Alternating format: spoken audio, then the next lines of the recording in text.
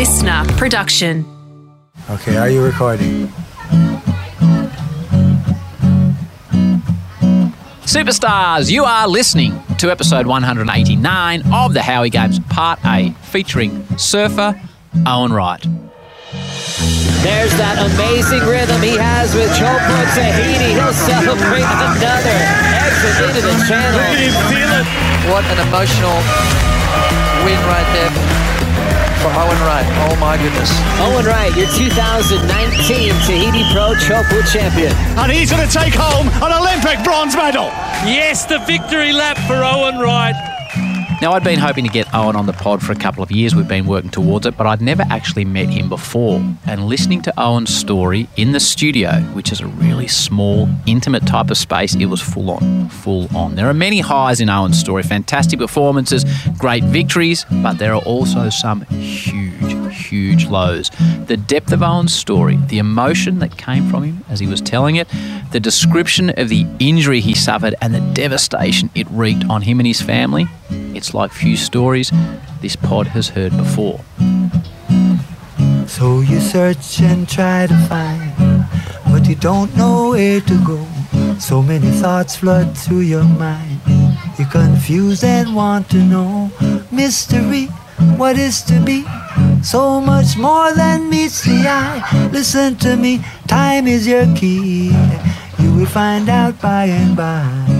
More of Owen's story can be found in his brilliant, just-released book titled Owen Wright Against the Water.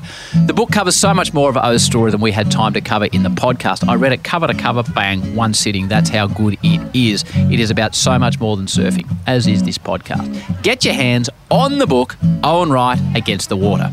The episode comes to you courtesy of the wonderful people at Rip Curl, Owen's longtime partner. Thanks to Michael Scott, James Taylor and Ryan Fletcher, the Rip Curl legends, for making this chat happen, alongside the star that is Jade Gould from Simon & Schuster, the publisher of Owen's book.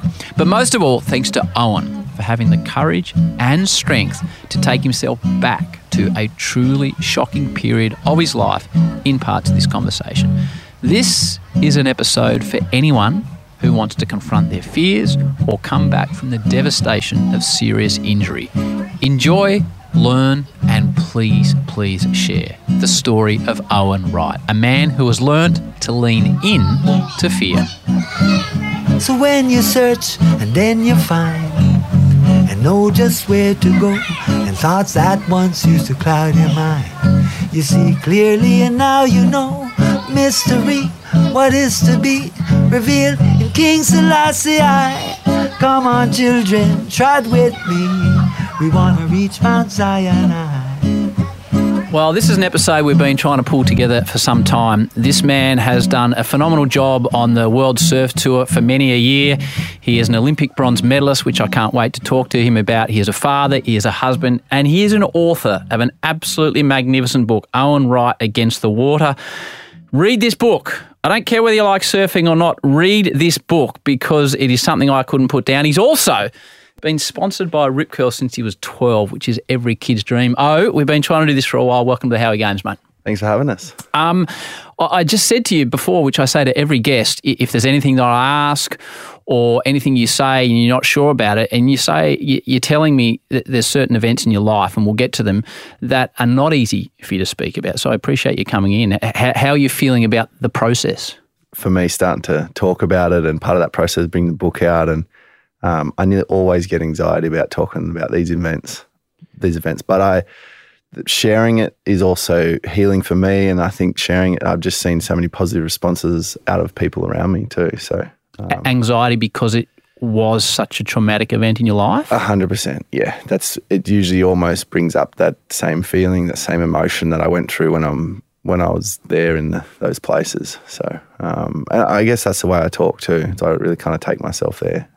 And how hard was it for the book? Is, as I said, I emailed you and I thought I'll just have a quick glance through O's book last week and then I'll spend some more time. And 4 hours later, mate, you cost me half a day. I couldn't put it down. It's a brilliant book. What was it like putting it onto paper? I imagine there were some difficult times involved in going as deep as you did. Yeah, for sure. Like lots of tears and self-reflection and kind of figuring out the way, once I pieced it all together, it was kind of like, oh, wow, like starting to figure out the way I am now and the events that happen, I could start to figure them all out. But going to those places, it was just like all the emotions were coming out whilst doing it. It was really hard to get it out. But getting it out was also rewarding because I figured a lot of things out about myself as well along the way. And then, getting to this stage now where sharing it is, a new level of like nervousness, but also excitement because it's something I've worked on for a little while now. I don't think you need. I can understand your nerves. I don't think you need to be nervous. I guess as a general sports fan, they will know you. As a non-surfing fan, people will know you from the Tokyo Olympics. Surfing fans will know you from a lot more. But I think anyone that has any interest in the ups and downs of life will enjoy your book, whether they're into surfing. I wouldn't be nervous. Mate, I think you've absolutely smashed it out of the park. Oh, great. Yeah, no, one of the ideas behind it was to give people a real look behind the scenes of athletes and, from myself there and what it takes. And, you might see these results, but what's behind those and what's going on. And, I think it really, my career was a bit of a roller coaster, to put it lightly. So, they're the stories that resonate though. Like there's very few athletes that have sat in your chair on this show and have come in from the start and dominated and retired as a dominant force. It doesn't really happen in what you're doing, nor any of us in life, to be fair. Yeah, I mean, I feel like that is life, hey, like the roller coaster part of it. I think for me, like growing up watching my sports stars, like I never really got to see behind the curtains of those guys until I read some books like Agassiz and things like that. Well, the first chapter of his book. Yeah. You're like, I thought he was the world's most confident athlete and he was struggling to get out on court. Yeah. Ripping book. Yeah, and that's kind of what inspired me. Is because like you have these ideas of your heroes and they've just like got this perfect life and they've just this straight shot to the top and then, I've come through my career and a lot of the feedback I get, everyone I talk to is like high-fiving me and this and that and like, oh, I'd love to do this and, you've had such a good run and it is good and it is great, but it's really important for people to know, the ups and downs behind those big results so that they get a realistic version of how they can achieve as well. I love the message you're already spreading. It's funny, you mentioned you came in here and I said, what time was your flight? And you said, you're at Splendour last night. And your young bloke went for the first time. He's 6, yeah? Yeah. So, and we'll get to your dad, who's a big part of the first third of your book. Yeah. It's interesting, isn't it? Because my generation, I hate to say it, you're a generation younger than me, probably not encouraged to talk about our thoughts and our feelings. I've got an 11-year-old son who we try, and I'm sure your approach with your 6-year-old will be get stuff off your chest. Yeah. No, it's really funny to see the level of emotion that he has. And like I had a dad who was, I guess really well driven. So emotions were kind of off to the side. So I've been like kind of the opposite with my son. But, that's life. You have one experience and you try to change a little bit. That's how you kind of go through life. Everyone tries to do that a little bit different from their father or learn those bits and pieces. But took my son to Splendour last year. It's my first time to Splendour in my whole life. Ever? So you need to understand the connection. Your wife is a rock star, let's be honest. Your wife's name is? Keita Alexander. And she's a musical genius. She's amazing. Yeah, she's about to have her album come out next year. So, she's incredible. But, Keita and I were sitting at the table and we were tossing up whether or not my son can come. What's his name? Varley. I like it. And it was maybe a no. Like we were tossing back and forth about the setting. It was maybe a no, and he started crying about not being able to come. And I kind of stood there and I had this moment. I was like, man, did you know, Varley, I have never been to Splendour in the Grass Music Festival, and I have never seen some of my favourite bands because all I did was work and try to get to the places I was going to.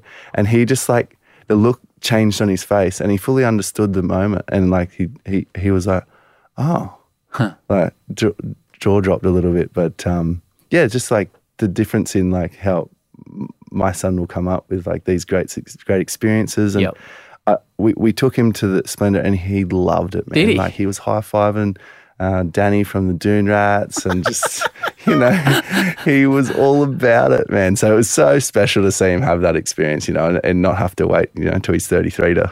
I think these conversations that you're already sharing with me, and I found doing this podcast, I've learnt the importance of speaking about things that are troubling you. And as I said, I've got an 11-year-old. Until he's probably 8 or 9, I would say, oh, mate, don't cry. Don't cry. There's no need to cry. And I've come to realise it's probably not the right thing to say to your especially a young boy, not to cry. I should be telling him it's all right, mate. Get your emotion out. It's an interesting one, that one. So let's start at the start of your journey. Tell me where you grew up. You're from a big family. You're from a big family that obviously were right near the water a lot of the time. Yep. So I've got four other brothers and sisters. Yep. And so 5 of us all together. Yep. And they all surf at a high level. All surfed at a high level and still at a high level. Yep. Tyler. Well, I was watching her at J-Bay 3 days ago. She's the most well-known one, which is the 2 world titles. Yep. And so she's, just absolute trailblazer. Won her first CT event at 14, like youngest girl ever. Like if you look at that now and they're 14. Talking about like young girls like Caitlin Simmers and things like that getting their first win, but that like 17 or 18, whereas Tyler was 14. It's frightening. So if people listening that don't understand surfing, she's competing against fully fledged professional women. We're not talking about the under 16 world titles We're talking about Lane Beachley. Yeah, right. In her prime. Right. Yeah. Okay. In the Lane Beachley Pro. Right. And that was her first win? Yeah. Wow. Yeah. Okay. Yeah. So she's just like insane. And then you've got my little brother, Mikey. He's, not so little anymore, but he kind of trailblazed in qualifying through like wildcard positions. And just crazy good surfing and made the tour that way. And then my older brother, he was a keen as surfer and still is great surfer. And then my sister Kirby, she was on the qualifying series, surfed incredibly well as well. So all of us mad keen surfers. And where'd you grow up? We grew up in Culburra Beach. Right, which is where, for those that don't know? So about 2.5 hours south of Sydney, just east of Nowra. It's in the Shoalhaven. What's your first memory of surfing? My first memory of surfing would have to be like on a foamy. This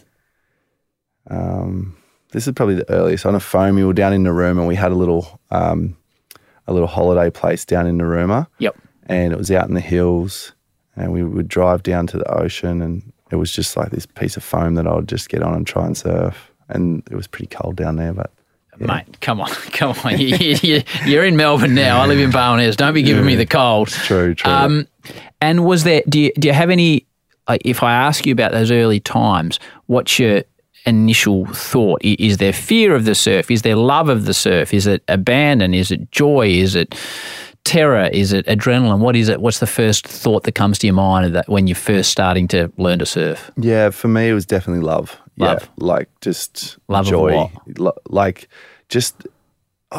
I think it was almost like, if I look at it, it was kind of early on, just like our like expression, like it was just that pure joy of like just moving and trying to be good at it, I guess. Like, your father was a surfer? Father was a surfer, yeah. So he was the main influence? So he was surfing, and then we had this like really nuts town. We had like a Laurie Byrne, who was a shaper, but also also Australian champion in the Masters.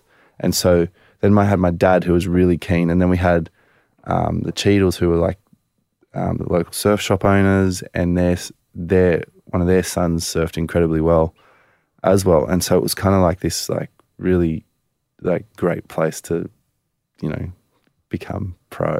So everyone's pushing everyone. Everyone was pushing everyone and feeding off everyone. So I can't remember a time when surfing was like not like the only thing that existed. Really? It was just like that's where I'm going. That was the forefront. That was always the plan. The first thing that grabbed me in your book when you're talking about your father, Rob, that he used an expression with you, and I've written it down, lean into fear. And I loved it. Yeah. I loved it. So explain what that meant to you as a kid. Like, how old were you when your dad's telling you to lean into fear? Yeah, so this is like 7 years old, right? So a year older than my son, Varley. It's reasonably early to lean into fear. I know, right? So, but the ticket was, right, is like we had the ultimate goal of like trying to get barreled in Indonesia, where Dad would go for his like boys trips. This is your goal in life. This at that age, it was like we want to go to Bali, you know, and so he'd go on these trips with his mates. Yeah, he'd go on his trips with his mates, come back and show you some grainy footage of like some perfect barreling left or whatever, and that just invaded your mind. Yeah, and I think just seeing my dad's joy, it like just impacted my like us as kids of like that must be the thing, you know, like if you know, like Dad would come home and he'd just be the happiest he's ever been because he's just like, you know, gleaming with all the stories and this and that. And so like for us, we're just idolizing what he's saying right there. And so leaning into fear came out of that because to get to that place, we had to surf Aussie Pipe. And that was like this barreling left over shallow reef with urchins and barnacles and the rest of it, not too far from our house. And it was like the feared wave. And at 7 years old, like there's not a hell of a lot of surfers that are going to, you know. No, there's not. For anyone that's been to Aussie Pipe, it's not your typical 7-year-old style of operation. No. So that's where it was like, hey, well, if you want to get there, you've got to go here. And to do that, you've got to conquer your fear and you've got to lean into that. And it was like, you know, leaning into that was like breaking it down. Like, okay, look at that surfer. Can you go along the wave like he can? Yeah, I can do that. Like And so I was 7 years old. I was learning from my dad to watch other surfers and ask yourself the question, can you do that? Or can you do that? Can you perform like that on that wave? And most of the time it was like, well, yeah, I can. But, you know, what was stopping was the fear of being able to do that. And so at 7 years old, that was kind of breaking that down and kept pushing those boundaries. So we were getting barreled at Aussie Pipe. Like from then on. And then you got to go to Indo? And then we got to go to Indo. So what was it like? You know, you're a Rip Curl athlete and Rip Curl have generously provided me with some of your time. So, you know, the old Rip Curl search was these boats and these faraway places and, you know, surfers just surfing and eating great food and having a great time. Like that's what I grew up with, Rip Curl the search. Like what was your first trip with your dad to Indo? Like, how old were you? 8. Did he let you run free? Well, we were surfing Ulus and he would be surfing out the back at Ulus and we'll be in on the land like an 8-year-old and he would have been 11.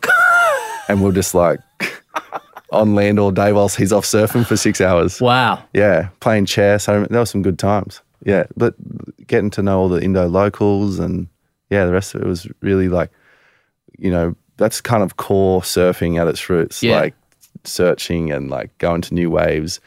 We went to like G-Land by the time we were 12 and we went on a boat trip to like Lombok and Samoa and all through Mentawais at 9 and 10. Did you really? Yeah. So it was just like ultimate like search. And I think like by the time I got on, like obviously the search already existed. So I was already just like watching these like classic search. Well, you get the VHS. Yeah. Or maybe in your day, the DVD. Yeah, that's it. It was it was a VHS. Right. Yeah. You are on it, and I thought, good, I'm feeling more comfortable. So you whacked the VHS in. Yeah. And we had like some classics like chocolate barrels and liquid trips and all these ones that would lose our minds on. So it was just everywhere in your head. Yeah, surfing was everywhere in your head. It was everywhere. Your dad, how would you describe your relationship with your dad and explain how regimented and how disciplined he was in approaching life and how that came through to you guys?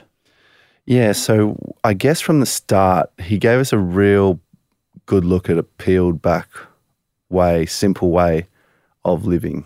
And Explain that to me. Like, what do you mean? so it was like, as we grew up, it became regimented because when we were younger, we didn't know any better, which was like, there was no sauces, there was no like, you know, no desserts, no, like the travel was like bare minimum. So it was, we could have traveled in a, you know, easier way or nicer accommodation, but it was like bamboo beds and like, Right. you know, we were talking at a time where there was more than that around. Yep. Like it's not that long ago, but like he really wanted to have us travel in such a simple way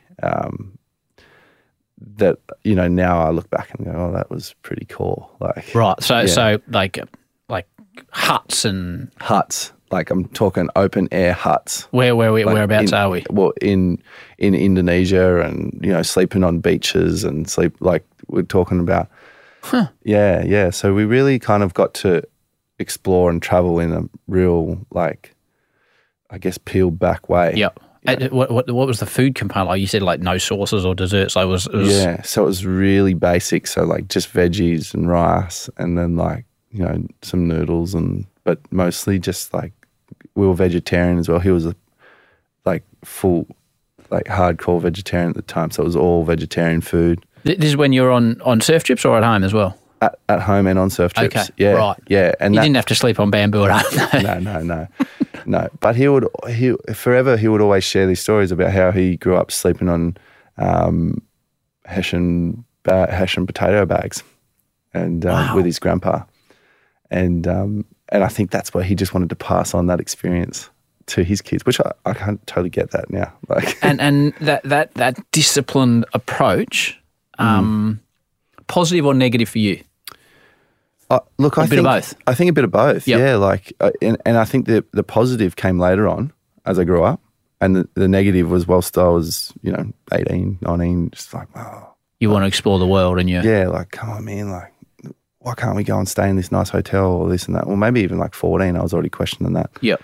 But yeah, like, his discipline and I guess driven nature was across many different forms. Like we would be training at 4:30 in the morning, and up in the cold, and the cold was Every morning? Yeah, most mornings. Yeah. What was yeah. the training at 4:30? So we would be doing like we called it a lao ma. So you'd be standing in a low squat with your arms up in the air for 20 minutes. So what are you doing? Show me. So you'd be standing with your legs wide, with your arms up in the air like this for 20 minutes. It's a quad burner. Yeah, man. It's a mental challenge. Okay. Yeah. So you get hot, you get sweaty, your breath comes out, and so you got to learn to control your breath. This is when you were a kid, yeah? Yeah, when you were a kid. So, right. Yeah, and so, I mean, we were doing things like that. We were doing Tai Chi. We were doing, all kinds of different fitness from early in the morning. If you were pushing your place to all your body and mind was saying was no, then that was the place that you were supposed to go. So like, and until you got there and you're like, yeah, I'm here and I'm comfortable. That was when you're in the books with Dad, where you're like, yeah, you've pushed yourself to these uncomfortable places and you've mastered your own mind. You're not no longer just like, like head down and like dragging yourself along. You're there and you're like, yeah, and you're mentally ready for it. So. And what do you learn from that? Learning to be able to push through and achieve an equilibrium at age 8, 10, 12. Like, what do you learn as a kid from that, do you think, that's still with you now?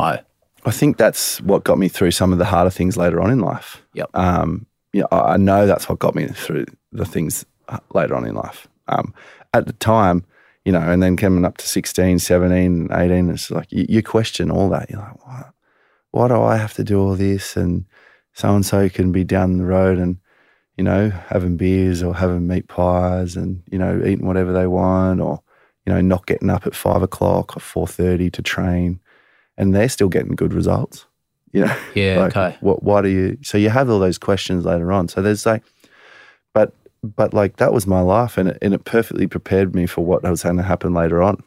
So I'd have to say I learned how to be uncomfortable. I learned how to take myself to places that I, don't necessarily, you don't necessarily want to be in, but going there, you get strength out of. So the obvious question, from that is, and I brought it up several times, I need to be careful bringing this up because sometimes school teachers come back to me and say it's determined from the home, not the school. So I'll be a bit general for you. Mm-hmm. But 2023, everyone gets a medal.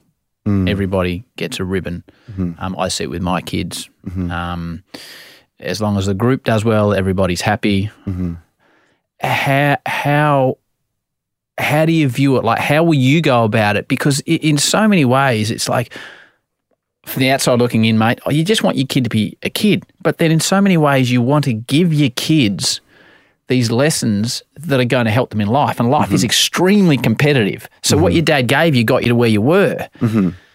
So where do you sit on it? Like, how involved are you going to be with Varley in this situation? Are you going to push, or are you going to sit back, or are you going to do a bit of both from what you've learned? I think a bit of both. Yep. You know, like, I'm not an expert, but I come from the hard part of life, which is like pretty hard going to work pretty hard. Whereas, like, you know, I see it now, it's a little bit easier and, you know, like you say, like, everyone's a winner and this and that. But my dad had an amazing way of doing things, which was like, you take yourself to these uncomfortable places and it's not about everyone else.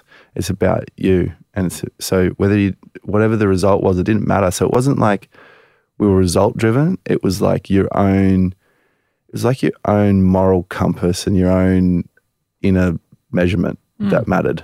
And so if you were,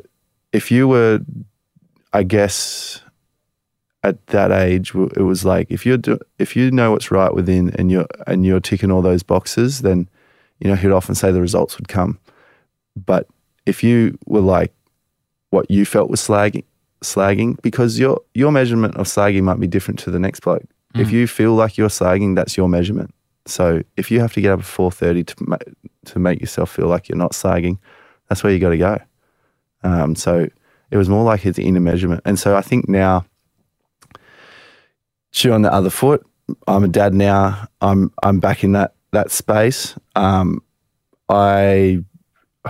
It's such a tricky one because I see life so different to, like, everything around us is like screaming weakness, you know, and I don't put that lightly. It's like soft, cushy. There's distraction. There's no like sitting with your own like mental headspace and dealing with things. Are you straight on the phone or the iPad or There's distraction. There's this and that, the rest of it. And I mean, I don't know if I'm doing it all right now with my own kids, but I definitely know where I've come from, but I try and have little bits and pieces of that in there. And I always talk to Keita about it, and we just go back and forth and try and find some balance. And, you know, do you push and do you train them? Do you just lead by example? So sometimes I just get up and train every morning and see if you know, often both kids, 2-year-old as well, she'll come down and he'll come down and they'll just kind of do workouts around you. Yeah. So it rubs off. It rubs off. It absolutely rubs off. I don't know necessarily if there needs to be that, like, the tension that I had in my mind to achieve great things. Maybe you can just show them great things and they like those things. I think the rub off one is really interesting. My beautiful wife, Owen, Erica, she's from a health and fitness background. She knows what to eat. Yeah. She's not, you know, the kids have ice cream and stuff, but she knows the central meals, what to have and what choices to make. And she's taught me a lot of those. And now I see my kids, 13 and 11, they're out and about. They will make choices influenced by her. She hasn't told them, but it's just rubbed off to make a good choice. Maybe that's the middle bit we're trying to find. Plenty more to come from Owen shortly. Next up on the podcast, a guest requested by many of you. One of the greatest to ever pull on a Wallabies jersey. The Howie Games presents to you, next up, George Gregan. Is it everything it's cracked up to be? The years of work, the wins, the losses to be the champions of the world? What's the emotion when the game's done? It's relief. Well, that's my experience. It's just relief. Like, you're just going, oh, we've done it. Like, I can't believe it. Like, we've actually done it. Like, you've set the goal. The steps don't always go. Life's not linear. Sport's not linear. There's some steps which aren't going forward, but you've got to correct those and then move forward. And And so when you get there, it's like, wow, we've done it. We've actually done it.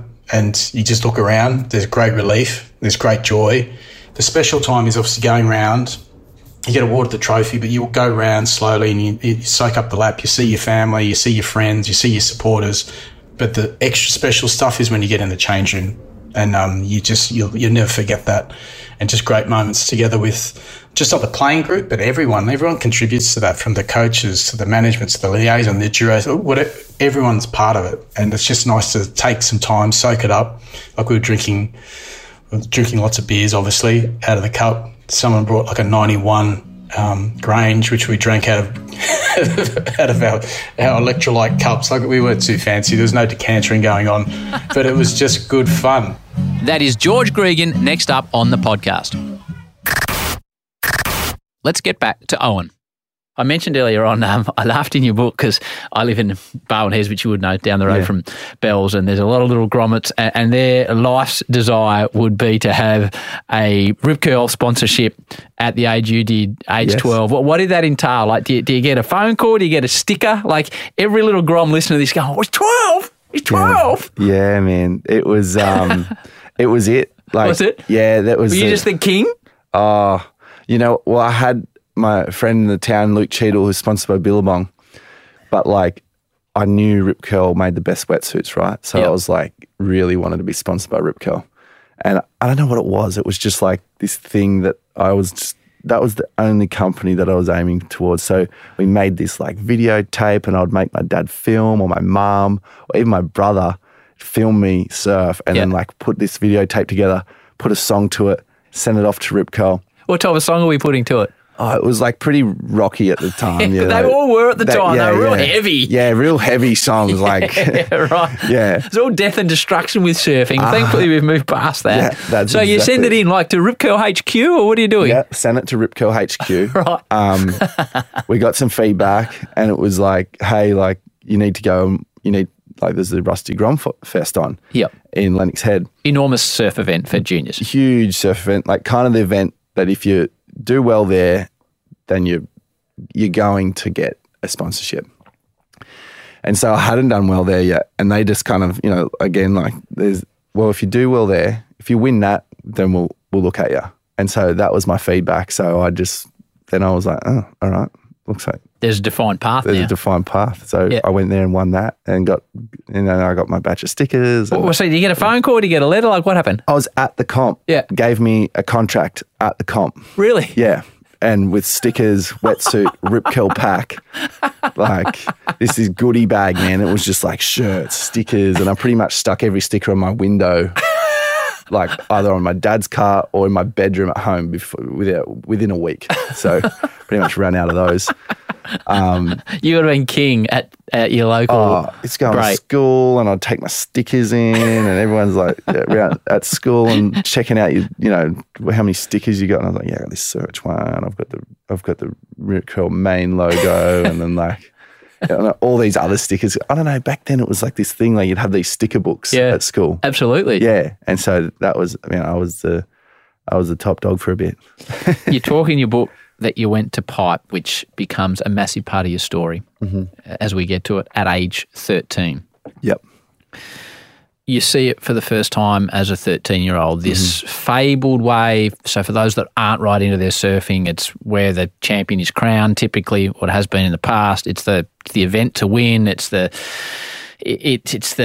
lords of surfing. We've just been watching the cricket, obviously. What do you think of it when you first see it?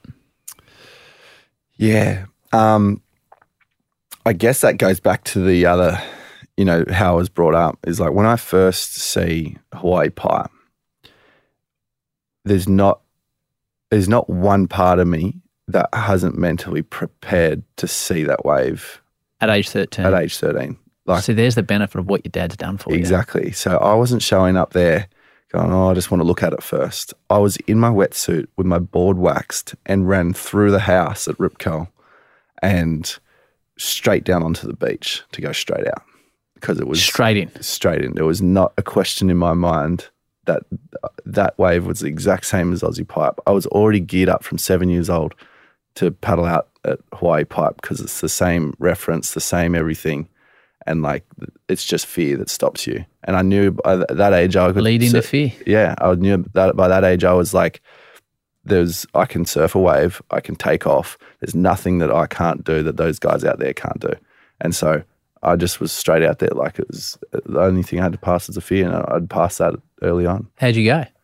Great, man. I just was taking off deep, and some waves definitely were like, took me to places like whilst I was on the waves, there was like, whoa, this is huge. Like dropping down the face of this one wave that got a pretty, like, one of my, like, I guess, shots. It was like my first big feature in a magazine. It was like this huge wave at Pipe. I was tiny, and this, I don't know, it was probably 10, 12 feet, and I was just coming off the bottom. But I remember coming off the bottom there and just like going, oh my God, this is so much bigger than what, like I probably, like, you know, that fear struck me, but I'd already halfway into the wave, man. I was already on there now. So tell me, we'll use Pipe as an example. Mm-hmm. When you're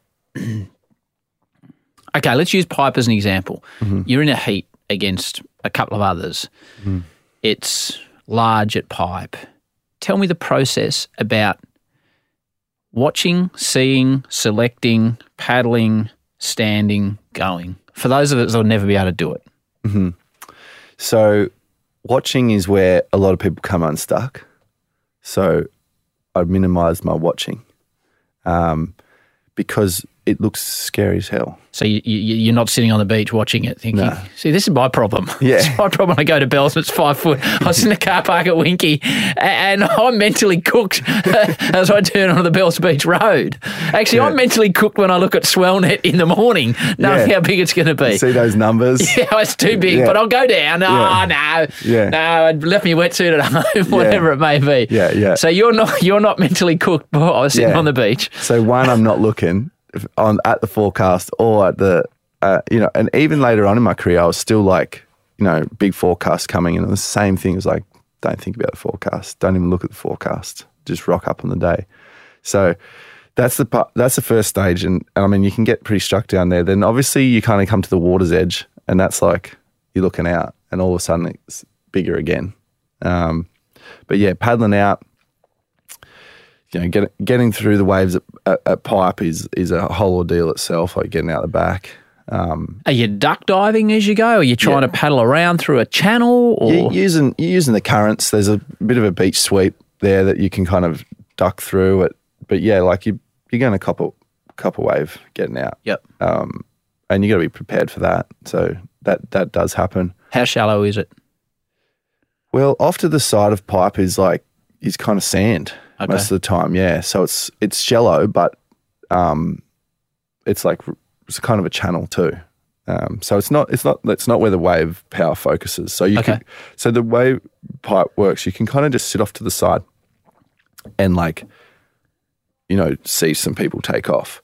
Now, when I first started at Pipe, I remember just going straight into the firing line, like where you're going to take off, because I'm not out there to watch. I'm not out there to. I didn't just go out there to not take off. So I'd go straight to the spot and get straight into it. But there's a process you could probably take, which is like watch and slowly creep your way into the deeper part of the lineup. So when you are in the deep part of the lineup and you start to see the ocean bubble or boil, what are you looking for at that early point as to this is a possible wave, this is not a possible wave? So you've got a number of bommies out the back where you can see waves break on or peak up on, and that's the indicator of well, do I stay here on the ledge or do I paddle out? And so that's where when I was younger, I would kind of have to learn to play that cat and mouse of knowing there's a 15-footer or a 10-footer coming, but staying far enough in to really put yourself in that critical position. So I'm paddling for the horizon at this stage as That's fast as I can. And so I learnt pretty young that getting through fear, you can let everyone paddle to the horizon and you can sit there and wait and potentially get a copper wipeout, but also potentially be in the spot for the wave. Okay. And so that was my spot that I found at Pipe, was everyone would just paddle for the horizon, and I'd just stay where I was, and I'd get these like double ups or, waves that would come right in onto the reef, and everyone's kind of seen these waves stack up on the horizon way out and just shoot for the horizon. So I just stayed, waited. And then when it arrives, that critical moment when you've paddled, like how fast does everything happen? Well, it's not for you because you're not a mere mortal, you're used to it, but what's the key to getting up and getting going? Yeah, I think the key to get up and going is the intensity of your paddle. Like no matter where wave, whatever wave you're at, is the intensity of your paddle. You need to get your board and yourself up to ocean speed. So whatever wave, however much speed that wave's got, you need to get yourself up to that speed. And if you're just half-ass paddling, like that thing's going to like pass you, you're going to be stuck at the top and get pitched. So that would be probably like a real key to get onto those waves, is just how intense you paddle. So that is right there, another moment where there's a lot of fear, and fear can stop the intensity of that paddle, or you hesitate for a moment, and that's often when you get caught up and wipe out, is that in the hesitation or in those moments where the fear kind of grips your body and you're not moving as freely. So it's full commitment. Yeah. Then you get to your feet, a big pipe barrel. Mm-hmm. I know it's a very surf-specific question, so for the others that are listening that don't dream about these things, knowing they can't achieve, well, what's it like when you're standing in it? Yeah, so I guess that is full commitment before that wave gets there. Like usually, say for instance at a wave, if I was in a heat, I'm going that wave before that even gets there. Like there's no question about it. But in the free surf lineup at Pipe, there's so many locals, there's the rest of it to deal with. You're kind of watching, I'm watching other people to see and scan who's paddling for the horizon, who's not, how can I outposition. So that's a bit of a trickier circumstance there at that stage. But if you can finally see that moment and gap in time where someone's not fully committed, or someone's committed but you can tell they're just not in that right spot, then it's like that's the ones that I'd pick off. And I guess when you're dropping down that face, that's kind of that thrill right there, is because you've done all this work to like get into this wave, and the drop is usually the part where you're like, heart goes into your throat. You're kind of like, here we go. That's that moment where you kind of, that edge that you bring yourself to. And then once you've made that drop, that's when you kind of feel this like, well, for me, a bit more relaxation, like, oh, here we go, like in the barrel, and time stands still a bit. And is it like as majestic and awe-inspiring as people talk about, or is it just bang?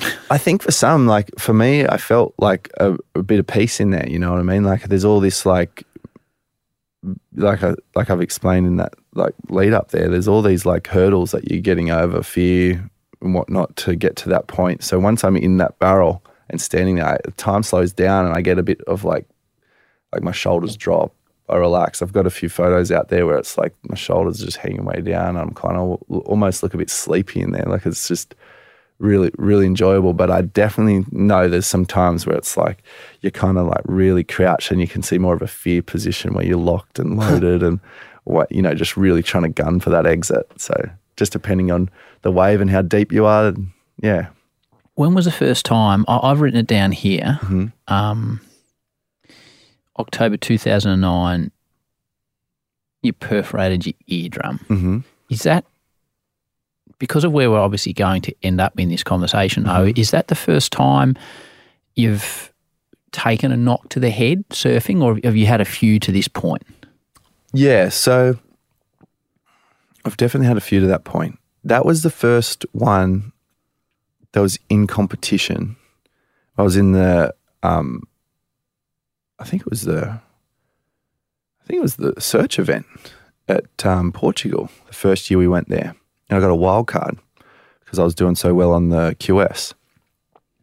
So QS, qualifying series to lead into the main, for those that are not aware, into the main World Surf Tour. And I guess I get that, I had that spot, but I earned that spot through outperforming other Rip Curl riders of my age and whatnot. And Rip Curl had the search event, and so they award me with the wild card and whatnot to get into that event and test my skills out. Yep. But yeah, that was the first one that I had in an event, which at the time was just diagnosed as a blown eardrum, but I was completely knocked out. So you fell? Yeah, I fell off at the takeoff, and I just remember not remembering anything till I was on the beach. Right. Yeah. That's frightening. Yeah. But, I had, other physical injuries at the time that the concussion the concussion got overlooked. But it wasn't so, this is 2009. Our views and understanding of concussion in the footy field where I work or even in cricket now, in any sport was a lot different in 2009 to the way it is in 2023. Yeah, way different. It's concussion in surfing, it didn't really exist. It was kind of like... It was a wipeout. Take a wipeout, and it was a bad wipeout, and you just get up and dust yourself off and off you go again. It's probably the same in most sports, yeah, right? Absolutely. It was like, oh, I've got a bad hit up, or that was a bad mark, and I just kind of got knocked out there, but now I'm back up and going again. So you don't remember from the incident to them being on the beach? That's right. Did you get to the beach under your own steam? Who knows? I don't know. I don't know how many waves or whatever, and still don't know to this day. Wow. But, it wasn't my first, and it kind of goes back to even surfing Aussie Pipe was my first actual concussion. When I was 7 years old, I come off a wave there. It was a big one. And I came off a wave, and I went over backwards, and I hit my head on the reef, and I lost a chunk of my ear, and I still have a chunk of my ear missing to this day. And I got knocked out, and my brother pulled me up the beach, and I was coughing up water, and I was delirious and just completely dizzy. That's at age 7. And that was at age 7. And so I learnt something back then that was just kind of key in my whole makeup, which was I now had a serious wipeout at a wave. I had blood pouring out of my ear, and I now had a serious wipeout. My dad was out surfing. He came in, and it was you've got an opportunity here to conquer your fear. Are you going to let this wave beat you down, or are you going to stand back up and go out there? And so 7 years old, blood pouring out of my ear, it was I took a bit of time together, and I went back out and surfed that day. I never let that wave strike the fear that it could have striked at 7 years old, right? You could seriously stop surfing for a while if you've, in waves of consequence, if you let a wave like that, because you hear these days that kids get a bad wipeout and they don't surf for a few months. They're still at a pretty young age there. That was one thing I learnt back then, and then that's stood as I got older as well. So prior to Pipe, which was still not that part of your journey, how many times do you reckon you would have been knocked out? Random, roughly. Oh, just small ones is kind of so hard to count because I was pushing myself to these limits. So we're talking 10 plus. 10, 20 we're talking plus. 10 plus. We're talking like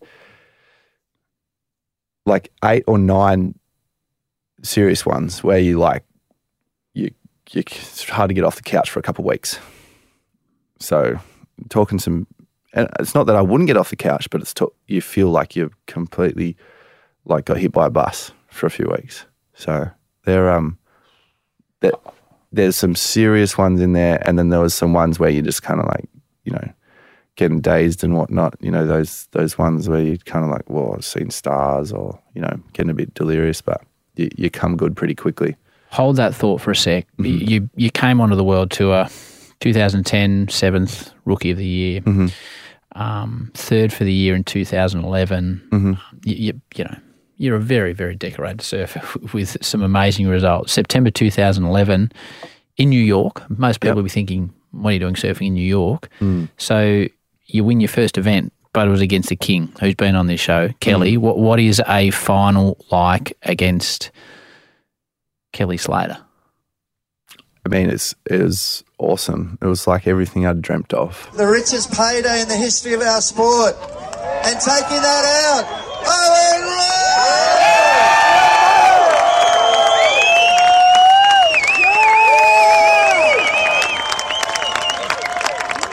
Owen Wright walks away with $300,000, ladies and gentlemen.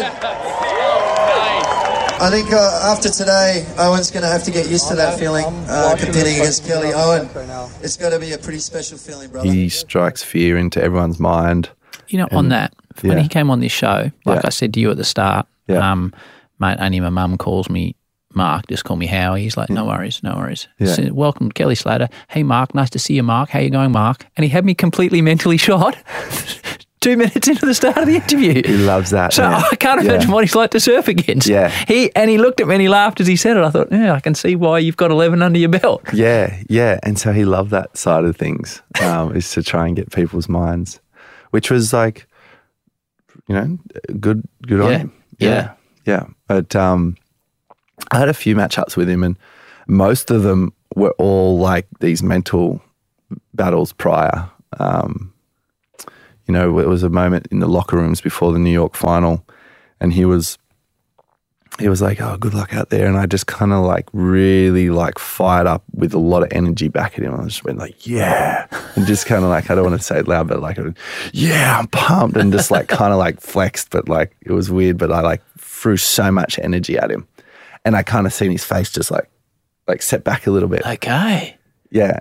I don't know if it had anything to do with it, but like... It's amazing that goes on before you get in the water though. But like I purposely did it. Yeah, right. Because like he was coming into my space, like, don't talk to me. Like, I know how you work. You want to like strike fear. Like I already knew where he was going with it. So I just like kind of met him with like so much over the top energy that he didn't know how to take it. That's what I need to do to start the podcast. Yeah.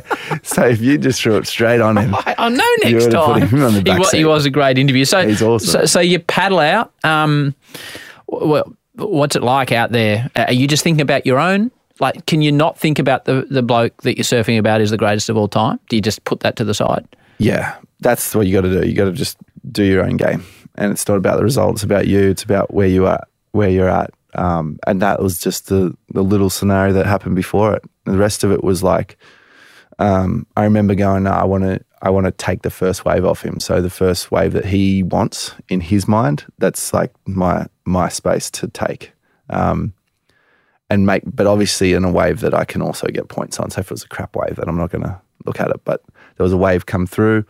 It was like pretty well lined up, and I took that wave off him and launched a big air on it straight away. So I got straight away into like 7.5, which is like pretty good score straight up. So I feel like either way you go, that's kind of where you need to be when you surf against Kelly, because he's always going to drop something on you, you know. And I just felt like in that moment I just had that little edge over him.